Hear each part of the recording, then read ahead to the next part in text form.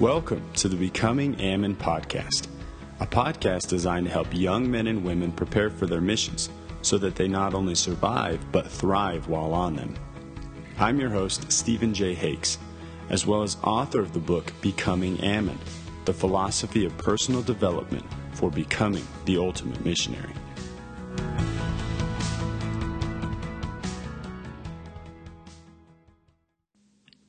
Today's episode is brought to you by Becoming Ammon.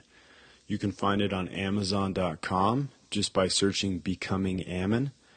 It makes a great gift. I've noticed a lot of people, at least younger people, getting ready to go on missions. They may not go out of their way to buy this, but if they are gifted or given this book for any reason, I've been surprised at how many of them do read it and are glad that they do after.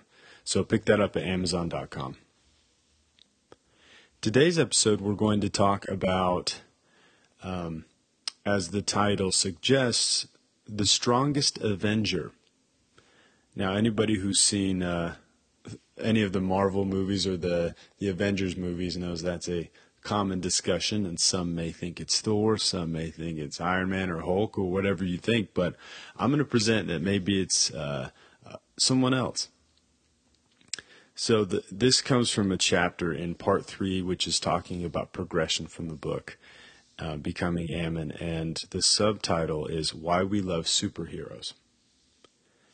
To start off, I'm going to ask a question, and that's, have you ever wondered why superhero movies are so popular? I mean, a new superhero movie seems to come out every couple of months, and nearly every single one of them makes hundreds of millions of dollars. So what is our infatuation with them? Why do these movies, all containing similar plots and characters, continue to have us happily lining up at theaters all around the world ready to hand them our money? I believe that a big part of it is because our spirits respond to seeing a unique individual going above and beyond what seems like normal limitations for a higher purpose. The typical superhero story is one of an individual who has powers or abilities above what the general public possesses. The hero is misunderstood and shunned for being weird or different and lives a lonely life. He must spend this time of solitude in search of what his real purpose is, seeking to understand why he is different. The hero spends years on this journey, coming to know himself and cultivating his abilities. And then there's usually where the movie starts to get intense is there's a catastrophic event in which a hero is needed. All of humanity is in complete despair, but one arises who's able to step in and save them. Humanity becomes grateful and suddenly loves this once hated or shunned hero.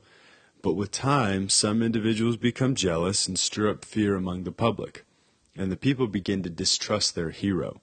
They begin to fear the power which belongs to the hero and they seek to control him. And if they can't control him, then they try to destroy him or kill him.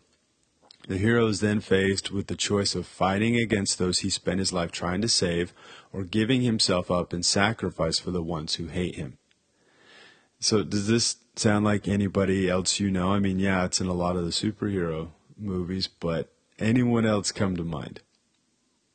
Most superhero stories are just fantastical renditions or different narratives or storylines of the life that Christ led. He was born with unique powers and abilities and misunderstood by most. He had to spend time learning who he was and what his purpose was. As he grew, his knowledge and power grew. With this new power, he began to save humanity from themselves. He healed the sick in body and spirit and then paved the way for salvation.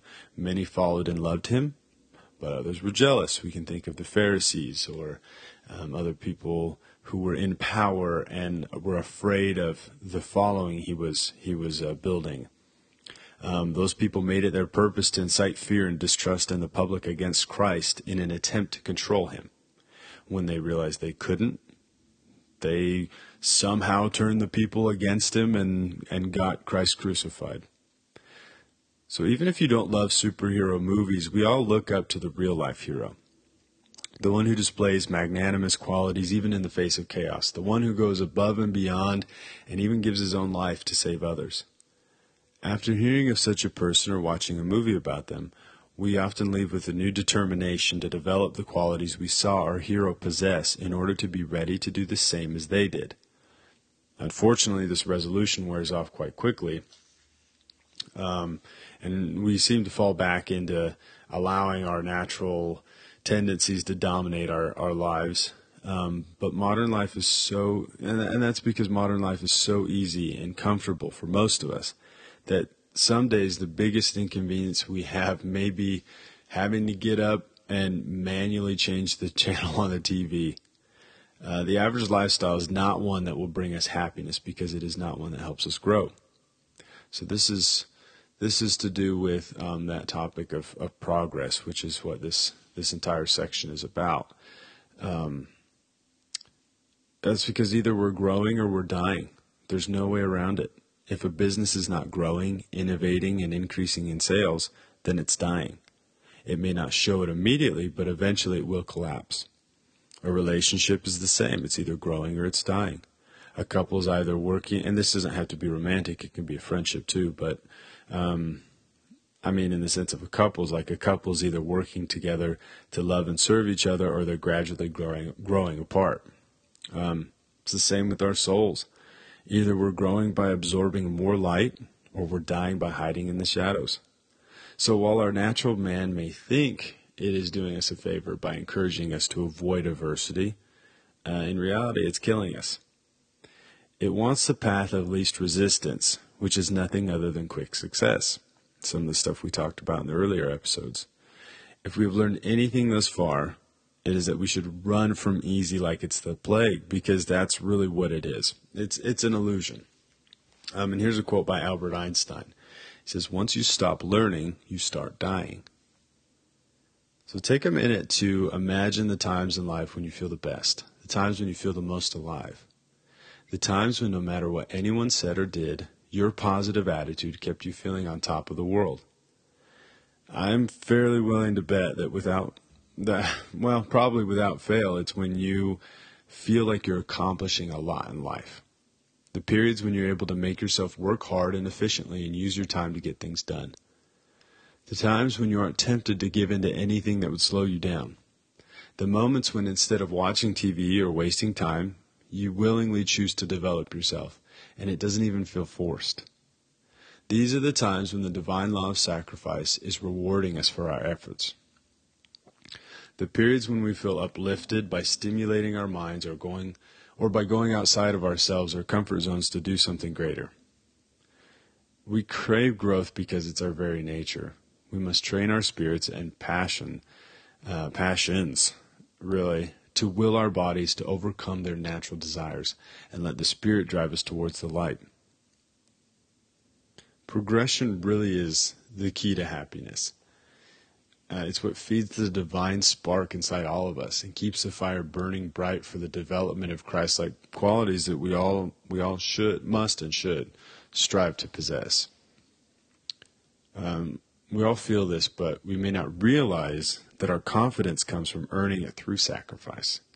Instead, it is easier to attribute our confidence to the achievement of desired outcomes and not the sacrifice and process by which such outcomes were made possible. The problem with that type of thinking is that it turns us into victims. It causes us to believe we need to wait for luck or fortune to bring us another reason to be happy. It makes us forget that the power to progress always lies within us.